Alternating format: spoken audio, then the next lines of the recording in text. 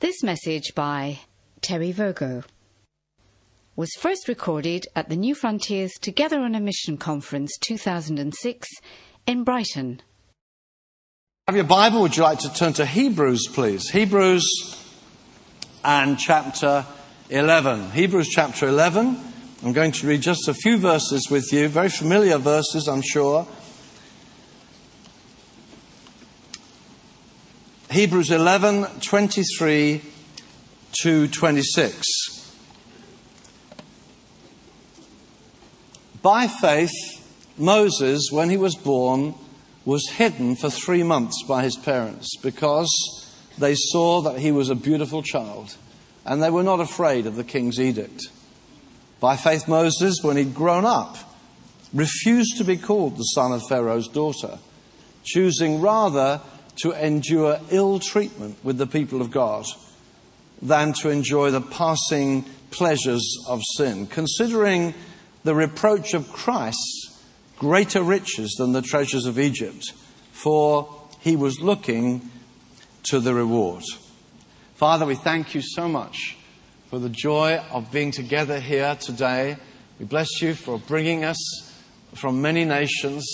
We thank you, Lord, for the 2 events that have been taking place today. We bless you for the Mobilize Day. We thank you for the day we've had to hear together on a mission. We thank you for this opportunity tonight to be together, celebrating you, hearing your word together. Heavenly Father, we pray for the help and the inspiration of the Holy Spirit. We thank you, God, that you want to do surgery upon us. You want to line us up with your holy purposes.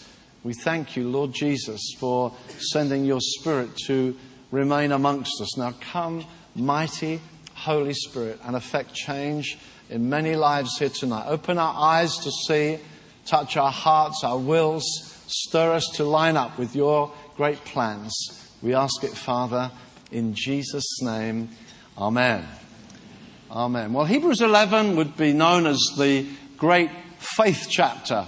Perhaps more than any other chapter in the Scripture. We think of it as the place where men and women are paraded before us as those who did great exploits of faith. And when we think of faith today, probably we get little phrases that go with the thought of faith, such as receiving by faith. We would tend to think of faith as something related to getting answers, obtaining things, receiving from God. We could even today call it a faith movement. People are happy to say that that's their primary factor they want to be associated with, faith. They're a faith movement, and faith often associated again with receiving, obtaining, even claiming, and with that sometimes the thought of prosperity, faith that really causes you to get more and more from God, who is so willing and generous to give. That often are the associations of faith. But actually, Hebrews 11 is a much more enigmatic chapter than that. It's not as straightforward as that. It's not simply about asking and receiving, though most certainly that's part of it. But you'll find strange verses like this one, verse 35. Women received back their dead by resurrection. Well, that's an amazing experience of faith. But then it goes on to say others were tortured, not accepting their release, so that they might obtain a better resurrection.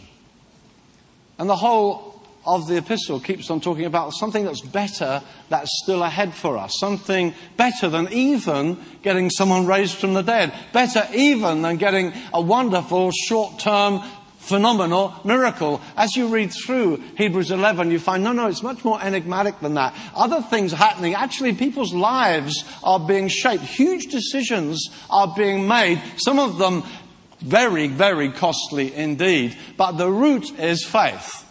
If you like, the message could be called the explosive power of faith. The explosive power of faith. This is what this chapter's about, but it isn't simply about getting and claiming and receiving. It's about making huge decisions rooted in things you presently know. Faith then. Moses' first act of faith, we just read, was to refuse. By faith, Moses refused. And that's an unusual word. to put alongside kind of receiving by faith, claiming by faith. No, Moses, by faith, refused. No, thank you. Now, that doesn't quite fit the picture. What do you mean, refused? Well, I thought you were supposed to get by faith. Well, actually, he refused. By faith, he refused. It was a step of faith, of vision, of tremendous motivation. He said, no, thank you, by faith. And so faith isn't simply accumulating. It's nice to think of faith as accumulating, but that's not what this chapter is all about. It's telling us this great hero refused. And when he did so, he laid the foundations for his life.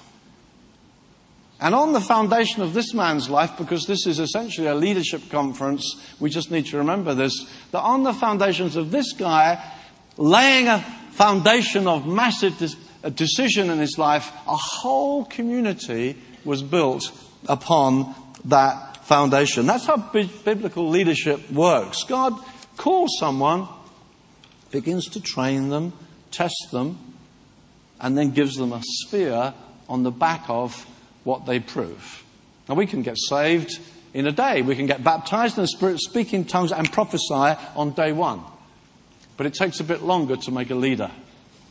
And making a leader often has to do with secret decisions that can be very, very costly.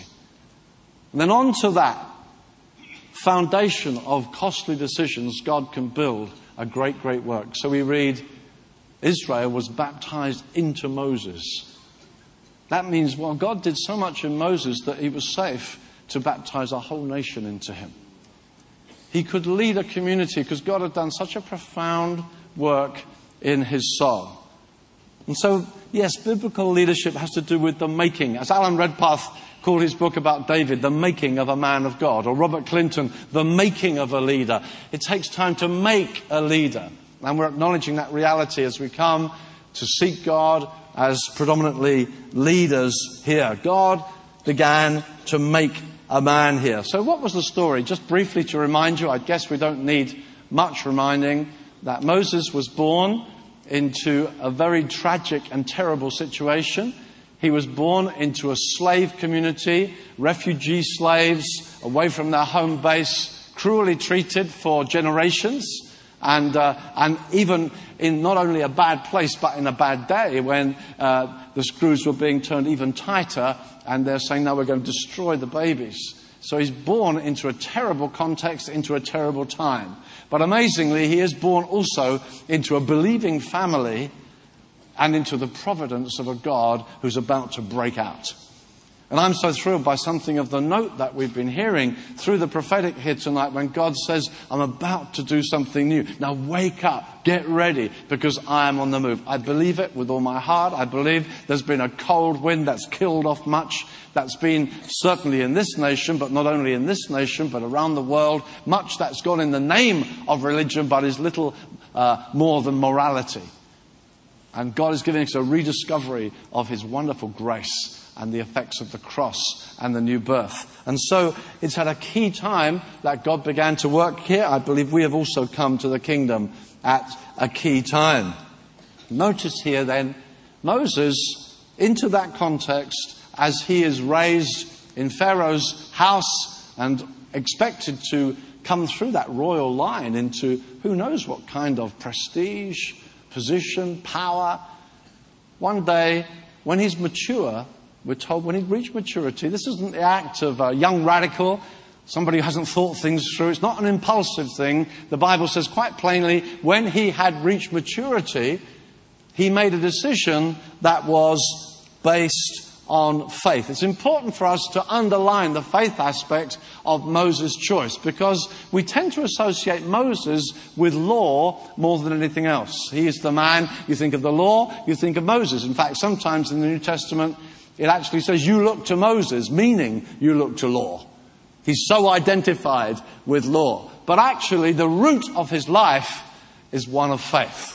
And by faith, he refused the whole deal that was being offered to him. That's easily missed, but absolutely vital, that we understand it was faith that made it happen. So it's possible for us to live the whole Christian life without getting that vital foundation clear. We can think that Christianity, rather like we might think of Moses, was something, well, he just had to do it, didn't he? He was a religious guy. And it's expected of religious guys that you don't take part in Egypt lifestyle. He was just being pushed by others. It was expected of him. Now, as you look at this passage, you'll find Moses didn't see this as a duty at all. Moses didn't see this as a sacrifice even, to give up all that was there being offered to him in Egypt. Faith gave him a totally different perspective. He was very happy to make this choice to turn down everything that Egypt was offering him. And without that radical awareness at foundation, we will never genuinely build a counter-cultural church. We will never build a people that are in huge contrast to the people around us if we don't discover that the whole thing is rooted in faith for something better than the world can offer. And we need to see that faith is what releases. Faith is what sets us free. Faith is what puts joy back into the church and gives her identity. Moses was essentially a man who'd seen something better than Egypt could offer. And it's so important that we ourselves are full of joy and certainty about that and communicate that to those who come into our ranks, that we are not simply moral people. Otherwise, we will build a church either on, well, Christians don't do that sort of thing. As a Christian now, you refrain from this, you refrain from that, you don't go there, you don't wear those kind of clothes, you don't use that kind of language, and it's simply a kind of prohibition list. We don't do those things, well, because you're in the church now, and people in the church don't do that sort of thing. And it's important for us to see that that's not what Moses made his decision based on. There was no external pressure. There was no one saying to Moses, hey, Moses, you shouldn't do that. No one pushed him. He was free. He was mature. He had terrific power and freedom. And he chose, I don't want to be part of this. He looked to what Egypt could offer, and we need to understand what Egypt could offer was phenomenal. It was probably the most advanced culture of its time. It was most certainly. It's still being studied centuries later because Egyptology is such a phenomenal study. They were so advanced in architecture and building and skills and wisdom. And Moses was trained in all that. He was trained in all the wisdom of Egypt. He had it at his fingertips. He had the privilege of exposure into that. He even had power and prestige. He could swish through the palace full of power, authority. No one would have withstood him. He could have whatever he wanted. And he still chose to say, I don't want any of this. By faith, I refuse the whole deal. And if people haven't seen that we're being called to something better as we see as we go on, we will just see becoming a Christian means I just have to stop doing things that I'd really like to do. And there can be still a longing for things, and we need to see the root has to be cut by a revelation of faith. Now, of course, sadly, there's not only the danger of our producing a religion that's just rules and regulations and prohibitions and saying, no, you don't see that sort of thing. Of course, now there's almost an alternative being suggested that you can have a message that says, yes, you can. You can have all that the world offers, if you like. You can be even more prosperous. You can have a better job. You can get more money. You can have a better marriage. We'll teach you about the whole of how to live the successful life. And if we're not careful, we can build big churches that are based on this sort of idea. You've got Jesus and you can be more successful at work. You can be more successful here. You can shine. But there's no sense in which there is by faith a refusal of all that. A turning of your back upon it, but rather somehow embracing it in and giving a more shiny Christianity that looks a bit more upbeat and pleasant. And you could have a bigger and a better whatever you want. And that's part of the whole deal. But Moses turned his back on a whole value system by faith because he saw something vastly, vastly different. He refused it, he left it and headed off into a totally different inheritance. What if you have seen, as Paul said one time, the world is crucified to me and I to the world. It's not simply that I'm trying to behave in the world, but a fundamental and ruthless impact has come into my life that has cut me out from that whole value system and given me a hope that is based somewhere else. So Moses turned his back on prestige, power, influence, wealth, and freedom. And in the New Testament, they try to teach people the same sort of thing. Let me remind you what it says in 1 Timothy chapter 6. You might like to turn to it. And verse 17, 1 Timothy 6:17, it says this: instruct the rich in this present world to tithe. No, actually it doesn't say that. Now that's what we would tend to say. No, instruct the rich. I've got some good rich guys in, maybe they'll tithe. That would be good for us. And pray for some rich guys to join who will tithe. Well, no, Paul didn't say that to Timothy. He said, instruct the rich in this present world not to be conceited or to fix their hope on the uncertainty of riches, but on God, who richly supplies us with all things to enjoy. What he says to them is, listen, there's something you need to understand, that this is simply this present world. Those who are rich in this passing, present world. Don't just tithe out of it. Don't just live and say, well, I'm a really good Christian. I give a tenth and I'm pretty rich, so it's a really substantial tithe. That isn't what Paul is saying. No, Paul is saying this. By faith, we say no to this present age. By faith, we're going to do something that cuts us right out. Like Moses said, no, I don't want a part of this. I'm walking out into something completely new. And we find that Paul is saying something similar, that he's saying, instruct the rich not to be conceited. We might say, well, in what way is conceit reflected? What does it mean by not being conceited? What does it mean for us even in our present age? Well, if you look at James 4, I'll just read to you what James says. Now come you, in verse 4:13, come now you who say, today or tomorrow we will go to such and such a city and spend a year there and engage in business and make a profit.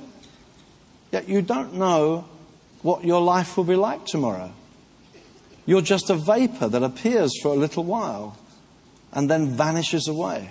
Instead, you ought to say, if the Lord wills, we will live and also do this and that. But as it is, you boast in your arrogance. And on he goes. What he's saying is this, that the rich have all kinds of freedoms, choices. Well, I'll go to such and such. Well, where should we go on holiday? Where should we go for my training? Where shall I go to college? Where shall I do? And what he's saying is that riches make us independent. We can do what we like. Now, we may not feel that's conceited, but if we look at the world broadly, if we look at the whole of the world population and realize how few people have those kind of liberties, how few people can say, well, we'll do this, we'll do that. And the danger is that we can stay as independent as we were before and just give a tithe. And Paul is saying, no, that isn't the point. Say to the rich, don't be conceited. Don't come to a place of dependence on the uncertainty of riches. Don't put your confidence there because you're going to come unstuck there, because that in the end is not a certain place at all. Instruct them instead, he says, to give it all away and become poor. No, he doesn't say that. It's interesting to see what he says in this verse. Instruct them to be rich in good works, to be generous and ready to share, storing up for themselves the treasure of a good foundation for the future, so that they may take hold of that which is life indeed. Now that's far more significant than simply saying, I will give a tithe or I'll give a proportion. Paul is saying, now it's okay to be rich. In the church, obviously, in the beginning, there were rich Christians. They weren't all told to give up their riches, but they were told to adopt a totally different stance to their view of life. They were to regard things from a different perspective, like Moses did. By faith, Moses turned his back on a world system. By faith, he left it. By faith, he refused to be shaped by its values. And for us who have been joined to Christ by faith, we step out from a value system so that giving, for instance, becomes being generous and ready to share. It affects us so profoundly that you can call your giving laying a good foundation for the future and storing up for a good foundation and that which is life indeed, that they may take hold of that which is life indeed. So giving isn't just peripheral. Giving becomes laying a foundation. Are you laying a good foundation? Are you storing up for the future? Have you seen such a breakthrough in your comprehension of what life is that your giving is demonstrating, actually, I'm building a life somewhere else. I'm investing in another world. I'm giving my whole energies to this other world that lies before me. Moses turned his back on one in order to give himself wholeheartedly to another. And so there was a shift in his basic identity and what his ultimate hope was based on. It's so important for us to see Moses then was not just obeying rules, but he saw through the futility of the passing age that he was in. It didn't hold him. He didn't think, I can have power, prestige in this world. He said, no, I am heading off for another world altogether. He saw something that lay before him. And not just the passing pleasures of sin. The passing pleasures. We know that this world offers us pleasure. We know that sin in itself can be so pleasurable. We're not kidding ourselves that sin is not pleasurable. It is that he saw something more wonderful. Sin's pleasure can be very ensnaring, can be very immediate. And I guess the great things that the Scripture talks about, all that's in the world, the lusts of the flesh, the lust of the eyes, the boastful pride of life, not from the Father, but from the world. And the world is passing away. And also its lusts. But the one who does the will of God lasts forever. That's the thing that gripped Moses, that if I give myself to this, I may have prestige, I may have power, but it's all going to go. It's all going to come to nothing. There's no lasting worth in this. Why should I give myself to this? I'm going by faith. I've seen something that's utterly captivated me. So that I want to step right out of this. I don't want to just try and keep some rules. I abandon it. I abandon myself to another lifestyle altogether. And that's going to make me have a far more rigorous view to anything that could spoil. Even the passing pleasures of sin that must have been there for him. The sort of things that can spoil and ruin a life. And we as leaders, beloved, if God's going to build on us, God's going to build on your life. I've been around long enough to see leaders who emerge for a season, maybe build a church, maybe even build a network of churches. And then something happens in their life and the terrible news gets around the network and we hear, have you heard what happened to him? Well, just for a moment, the passing pleasures of sin ensnared him. And when a leader gets ensnared, it's not just the man himself who loses it. Yeah, it's his family, it's his church, maybe it's a whole network of churches. And we suddenly think when God says they're baptized into Moses, he's investing lots of lives in the life that is leading. It's a huge responsibility to lead because it's not just your life, it's the life of many others who are looking to you, building on you. And Moses, by his refusal, begins to lay that foundation. He begins to say, come on, let's go out to another lifestyle altogether. Let's live for another inheritance. And they begin to get associated with him into that journey. I've heard stories of people, and I remember one of our own friends down in South Africa telling the story of actually a public conference in Africa. And he said how he was in Europe, away from home, anonymous. And he flew into a certain city And as he went to go to the hotel, he was in the shuttle bus going to the hotel, and he said a very beautiful woman came and sat next to him. But as she got into the shuttle bus, she dropped something, and case, and he helped her with her case. And he said she came and sat next to him, and he said she was beautiful and fragrant, and he was very conscious of her, and she was very grateful for his kindness. And they began to converse, and he said it was quite a flattering kind of experience that such a beautiful woman would be talking with him and obviously enjoying his humor and being alongside him. And then he said, we went to the hotel, and when we arrived, he said, have you ever been to this city before? No, she'd never been. Well, he'd been once before.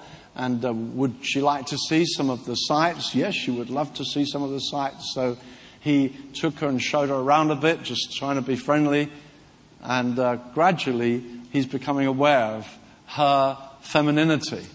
And at the end of the day, he thinks, actually, we'd better call this a day. And he said his goodbye and went to the hotel. They were in the same hotel. And he said he went into his room, and he'd just been in there a little while. And the door knocked, and he opened his hotel room, and this beautiful woman walked straight in past him and said, so when's breakfast? And he said in that moment, he was anonymous, he's miles away from home, and the possibility of an amazing experience kind of flashed before him, and he just opened the door again and said, it's at such and such a time, I might see you down there, goodbye. But the passing pleasures of sin, it's a huge thing. And today in our world, people are compromising, messing up, making such wrong choices that can be devastating. And this dear brother stood in that meeting. He said, I'm so thrilled to be with you in this meeting, and my wife's here with me, and I'm still in the ministry because I made a very good choice that night. Another guy came amongst us, and he said, rather more trivial in some ways, but so real. And he shared his testimony that he'd been in Eastern Europe. He'd been through some very, very hard ministry time. He was traveling, and a guy said, look, I can meet you in such and such an airport and pass on a package to you. And he said, oh, great, well, I'll meet you at the airport. And he was in transit, traveling across Europe. And he came to this airport, and he heard the news, this guy can't come to meet you. He can't get through. They won't let him through to the transit area. So he said he was right there, and he was in the bookshop, and there are the glossy magazines. And he said, I'd done the ministry time, and I was weary, and I was kind of exhausted, and I'm looking around. And he said, it's a time of danger for us when we're kind of weary, and we've done our thing. And again, anonymous, way away from home. And he said he looked, and he saw these magazines. He saw magazine, beautiful women on the magazine. And he's there alone. He's very conscious of this magazine. And he stretched out his hand, and he picked up a sports magazine and looked at the sports magazine. And he said, as I picked up the sports magazine, suddenly this guy appeared at his side. He said, they let me through the transit. I've got the package for you. And he said, thank you, Jesus.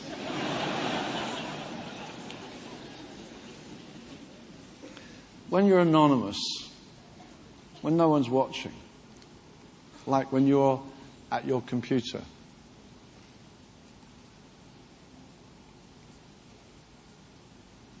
when you're with your girlfriend that, well, we like one another a lot. And these days anything goes, doesn't it? And so maybe we go too far, maybe. But, well, it's the way it is these days. Beloved, if you want to be a leader, if you want to be a Christian, if you want to live for another age, if you want to live for another world, not just, no, we have to obey the rules. We're not allowed to. We're not allowed to do that stuff. No, it's understanding this. God is creating a new heavens and a new earth.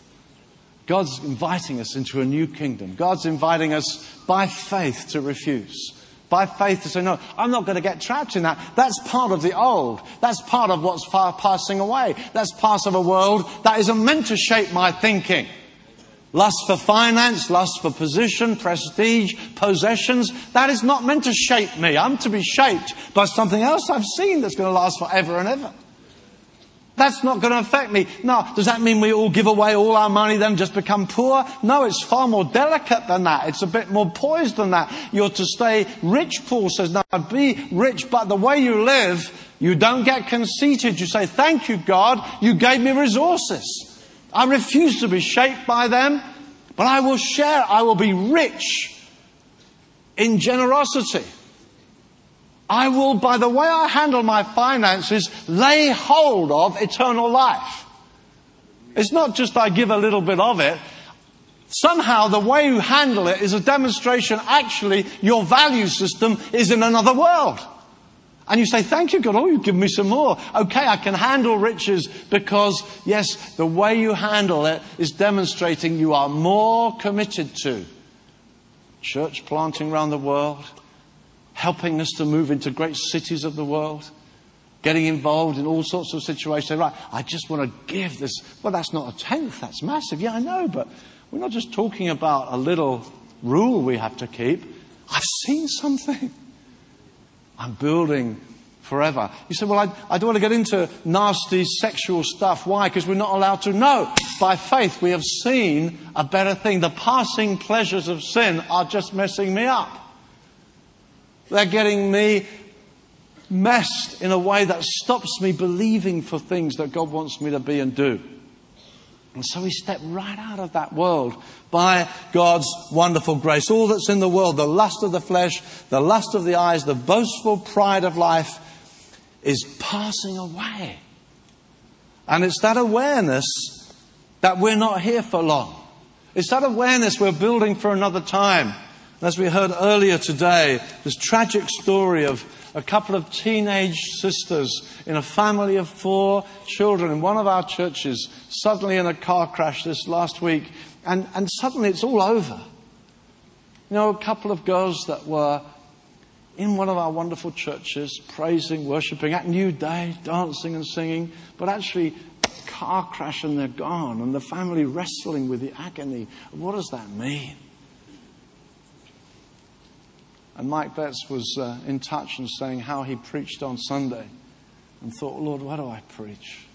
I felt drawn to preach on Acts 7, where there a glorious church was emerging, wonderful new ministries breaking through. Stephen, clearly a man full of the Holy Spirit, faith, wisdom, signs, wonders, suddenly gone. And he said, as he was preaching on that, he said, all the familiar reference points had gone. That's what's happened to this dear family. All the familiar reference points. All the expectation. All that you anticipate the future will hold. All that you expect in that kind of framework. All the reference points have gone. You suddenly wake up to the reality. It can happen to any of us. Suddenly you think, oh, it's all gone. The way I evaluated, the way I thought, the way we see things, it's all changed. Moses saw by faith that all the reference points have changed. I live for another value. I live for another age. I live for another destiny. I also had an email this last week from one of the ladies in her one of our churches who's actually in the Middle East, whose husband is in serious danger in a Middle East situation where he's been imprisoned, and effectively, because he's now a believer, his life is in huge danger. He just got freed a couple of days ago, and she's written to say this: he was moved with many stories he heard of the people in the prison. He had free range among almost 1,500 prisoners. And apart from murderers who were kept apart, he could move among these, giving his testimony, preaching the gospel, and even reading the Bible to some. He says he returned carrying these men in his heart.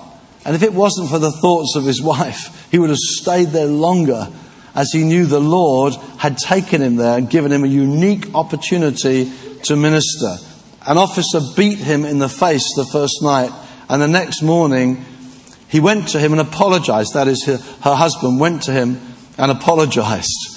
The officer was so struck that he actually befriended him, watched out for him after that. He apologized to the guy who hit him.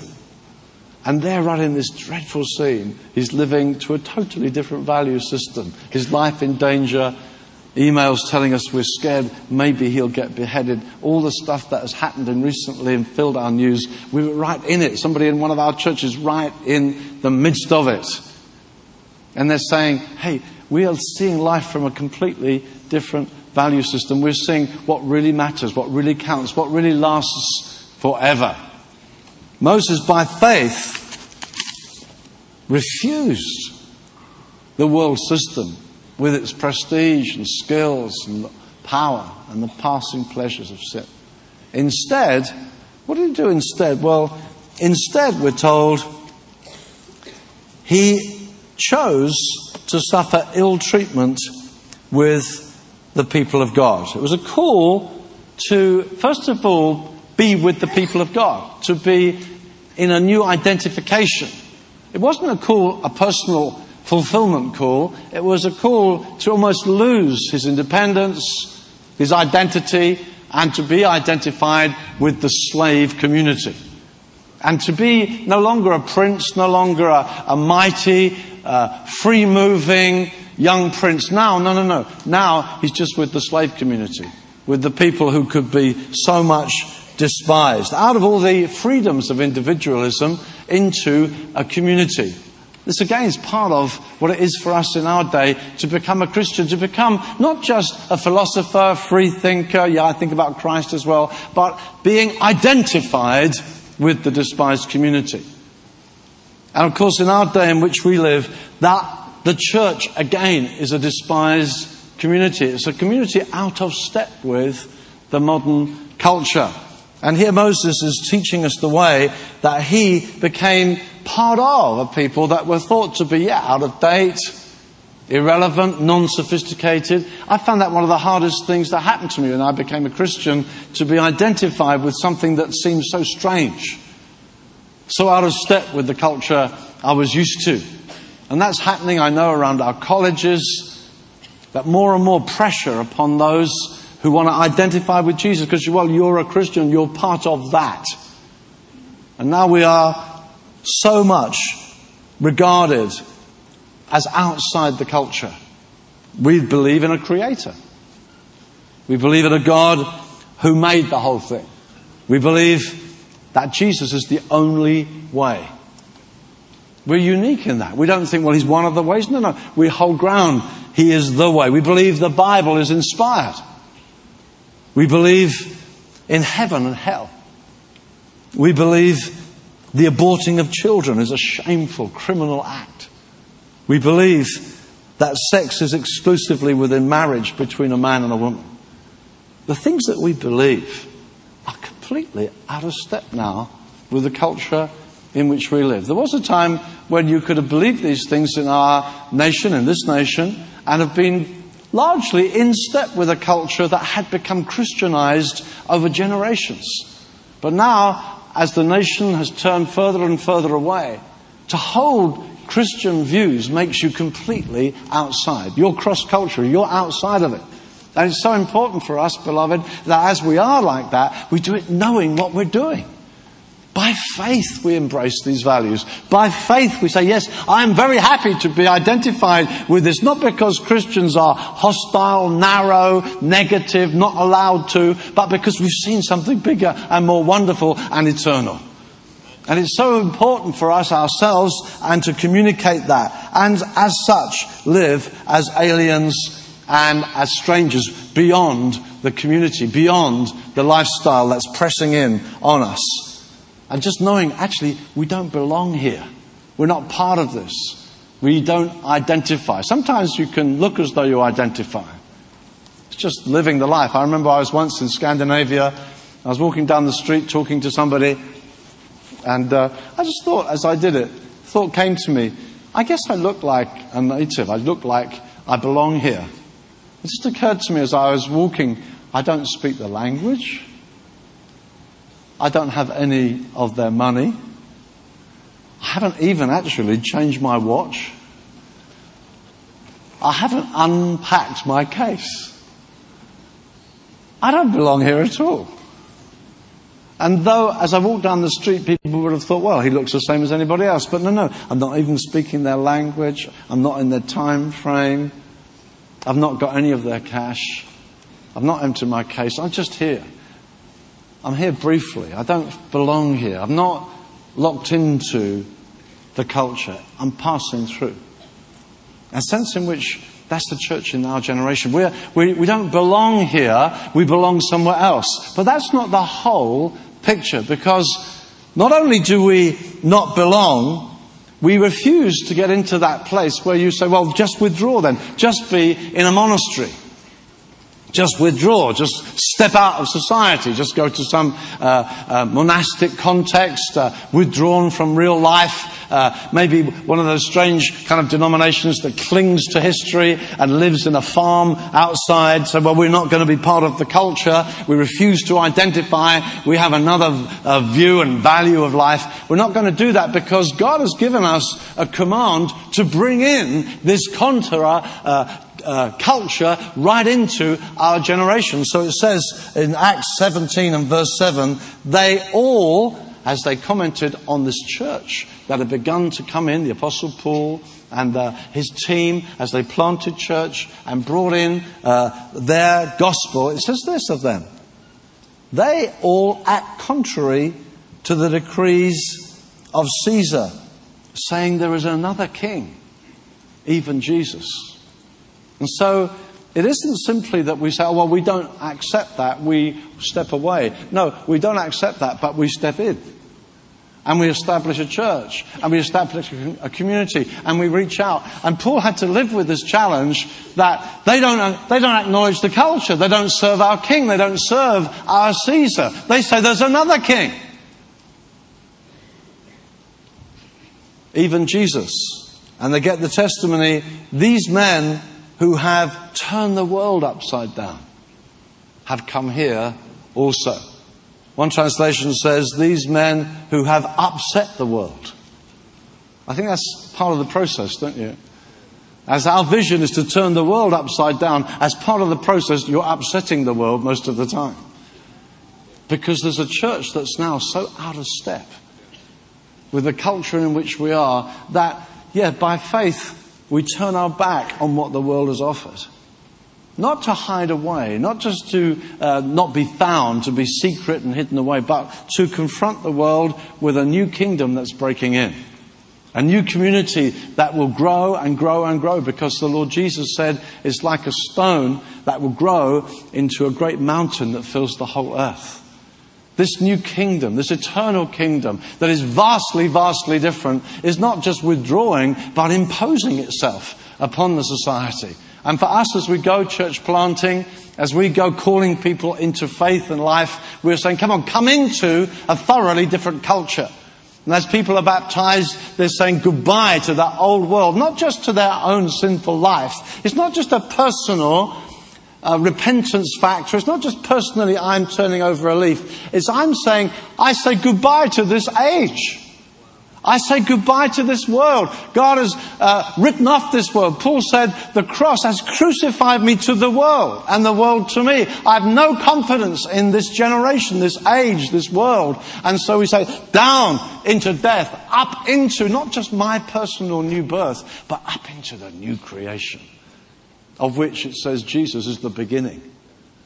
Jesus was the one who was at the beginning of all creation, but Paul goes on to say in Colossians, then the new creation, he is the beginning of a new, wonderful creation. He is the next man, and we're made in the image and likeness of this one.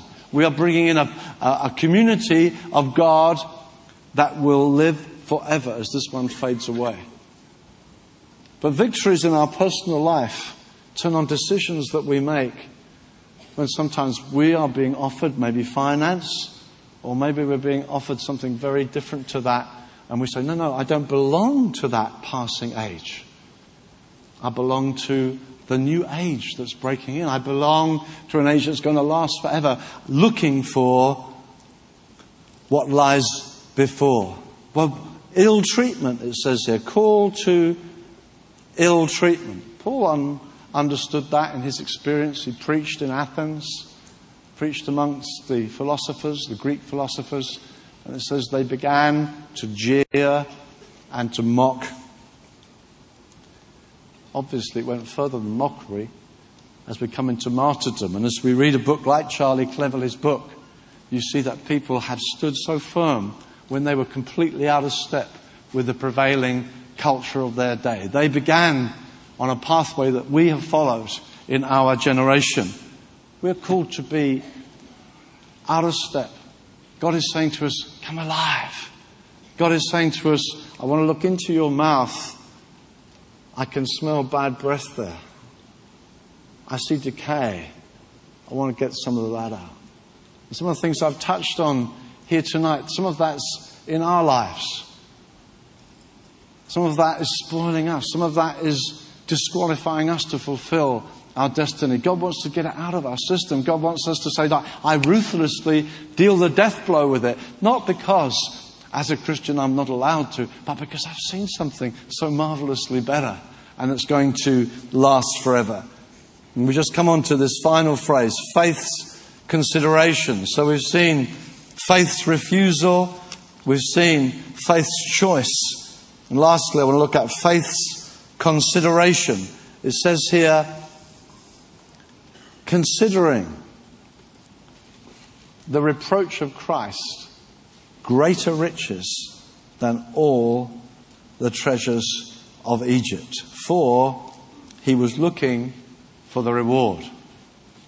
What he saw ahead genuinely excited him more.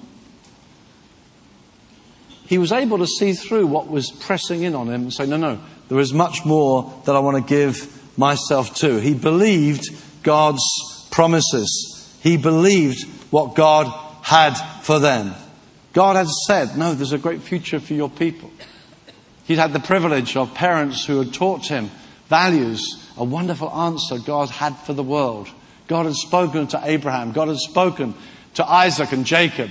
Back in their roots, there was a wonderful promise. God has a promise for the world. God hasn't finished with the world. And somehow, parents must have communicated that to Moses so that he understood, no, there's some mystical, wonderful promise that God has made. God hasn't finished with this world. We can see sin and terrible failure on every side, but somehow God said something to Abraham, my forefather, and I'm somehow attached to something that actually has the answer to world history. And to be in a slave community and to feel in your heart, somehow we between us carry the answer to world history. That somehow we have a promise that through us, this slave community, we are the light of the world. That world history is dependent on us. World history is going to bring us out from slavery into freedom. That God is saying, I'm going to blow upon you. Wake up, Church of God. There's a wonderful call upon your life. That was the tragedy of Jonah, as we heard referred to in the prophecy in the meeting, that Jonah forgot who he was. God said to him, now go and tell the world. And he ran away, didn't want to do what God said, and he fell asleep. And when he fell asleep, he lost his identity, he lost his sense of purpose, he failed his generation. And in the end, even the heathen are saying, wake up! Can't you call on your God? And Jonah starts to wake up and he says, actually the storm is all because of me. That somehow the people of God were the cause of the storm because God's determined to get the voice of his people heard again.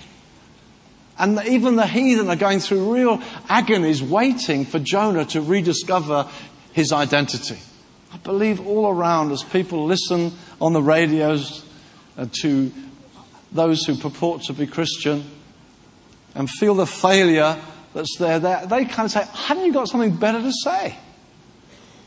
I put this quote in my book of Matthew Paris, who writes regularly for the Times, was an MP, is quite a openly non-Christian guy.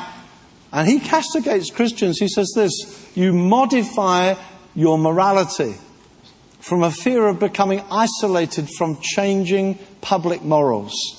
He continues, it's time that convinced Christians stop trying to reconcile their spiritual beliefs with the modern age. And understood that if one thing comes clearly through every account we have of Jesus' teaching, it is that his followers are not urged to accommodate themselves to their age, but to the mind of God. Christianity is not supposed to be comfortable or feel natural, inclusive, moderate or sensible. Christianity is inching its way up a philosophical cul-de-sac. The church stands for revealed truth and divine inspiration, or it stands for nothing. And that's a guy who doesn't believe the gospel. He says as much in the article. He said, I don't believe it, but if the church stands for anything, it stands for these things. What is it doing? Trying to say, no, we're all right, really. Well, we're open to this, but we don't mind if we marry a few gays, and we'll just bless it. And he says, inching up a philosophical cul-de-sac. And he can see that. What are you doing? It's like the people in Jonah's boat saying, wake up! Haven't you got a God to call on? And he says, actually, the storm is all because of me. And eventually he says, throw me over. I identify. This is who I am. And then when he repents, the world gets scared. They say, wow, this is real. Beloved, when the church repents, when the church says, no, I shouldn't be playing with this stuff. When the church says, I shouldn't be fiddling around with sin and dirty stuff. We're not going to live forever. This world's going to pass away, and I've got a higher calling than this. God's given me something much better to live for. What am I doing? Why do I compromise? Why am I in a position like the two friends I mentioned that I'm anonymous, no one can see me, I'm just here in front of the computer and I'm just playing around, well, I can't help myself, and I get more and more drawn into it. And Jesus is saying, wake up! I want that out of your life. I've got a great call for you. I want you free and clean, and come on, we're going to live forever. I'll open a door for you. I want you to shine. I want you to sound the trumpet. I want you to wake up this poor generation that's passing away and doesn't know what the gospel is. And God says, I'm going to wake up my church and let that voice be heard. That's the sort of word we've been hearing in the prophetic here tonight. And Moses, it says, he counted it greater riches to be identified. Yeah, with difficulty and people resisting and people giving us a hard time. He trusted God's love. He believed, no, God will see us through. He woke up to the fact, hey, we are a significant community. We carry world history amongst us. We 2 million people, 600,000 men, wives and children. We carry world history. And it's time for the church to wake up and say, hey, we carry world history. We have the answer. So he trusted in God. He trusted in his love, that God would see them through. He trusted in God's wisdom. As Paul says in Colossians, the foolishness of God is wiser than man. And although it looks foolish to associate yourself with the slave community, although it seems wiser, well, you could stay a prince, and maybe from being a prince in the palace, you could pull a few strings, you could send finance, you could help people, maybe you could change the law a bit. Hey, come on, let's be reasonable. Maybe we could change a few things. No, the word was out. Come on out. Let's start on a journey, because there's greater riches to come on into what God has for us. He trusted in God's foolish way. And it says in verse 27, he endured as seeing him who is unseen. It's because he had seen the unseen. Can I ask you, if you've seen the unseen, are you persuaded that Christ is clearly the King of the ages? He's bringing in an eternal kingdom. You know he's alive from the dead. You know he's the Lord of glory. You know these things we sing and say are true and real. Why don't we give ourselves wholeheartedly then? Why don't we say, yeah, I refuse, by faith, I refuse to be shaped by financial considerations. I'm not going to be shaped by it. I live in this world. But I will not be shaped by it. Rather, I'm going to focus on what lies ahead. Yeah, the sexual uncleanness of our generation, the lust of the eyes, lust of the flesh. I'm not going to let it wreck me. I'm not going to let it pull me down, disqualify me. By faith, I'm going to press through. I'm going to live for God in this generation that lies before me, that God's opening up. It says he was looking for the reward. He genuinely believed there's more ahead in going into what God has for me. I want to read to you Hebrews 11 verse 13, where it says, talking about all these people in Hebrews 11, all these died in faith without receiving the promises, but having seen them, having welcomed them from a distance, having confessed that they were strangers and exiles on the earth. For those who say such things make it clear that they are seeking a country of their own. And indeed, if they had been thinking of that country from which they went out, they would have had opportunity to return. But as it is, they desire a better country. By faith, Moses refused because he'd seen something more. He was persuaded it makes sense to go into what Jesus is inviting us into, the reproach of Christ, being identified with the crucified Messiah who now is alive and establishing his eternal kingdom and inviting us to be part of his purpose. So let's live consistent with what we've seen. Let's understand the answer lies not in my being independent, not using faith as just a receiving thing that keeps me intact and just adds things. Claiming, receiving, prospering, more fulfilled, enjoying success. Is that what just Christianity is? Or is it not something far more radical than that? By faith we refuse. By faith we embrace something altogether different. Suffering might lie before us in a culture that's turned its back on God. Suffering might be there. We've been hearing through the day. Yes, suffering might well lie ahead, but God's looking for courageous people. God's looking for people who are clear about the issues. Look for a kingdom that cannot be shaken. As we've heard, much is going to be shaken, so that what cannot be shaken will remain. And turning our back on the passing pleasures of sin, not simply because we're not allowed to do that, but because, hey, we're in fellowship with people who are laying down their lives, being imprisoned, maybe martyred. They're in the same spirit as us. They're living for another age. They're throwing away their lives. Should I get troubled and messed up in this current age? No, God wants us free. God wants us pressing in to what will last forever. Let's stand to pray.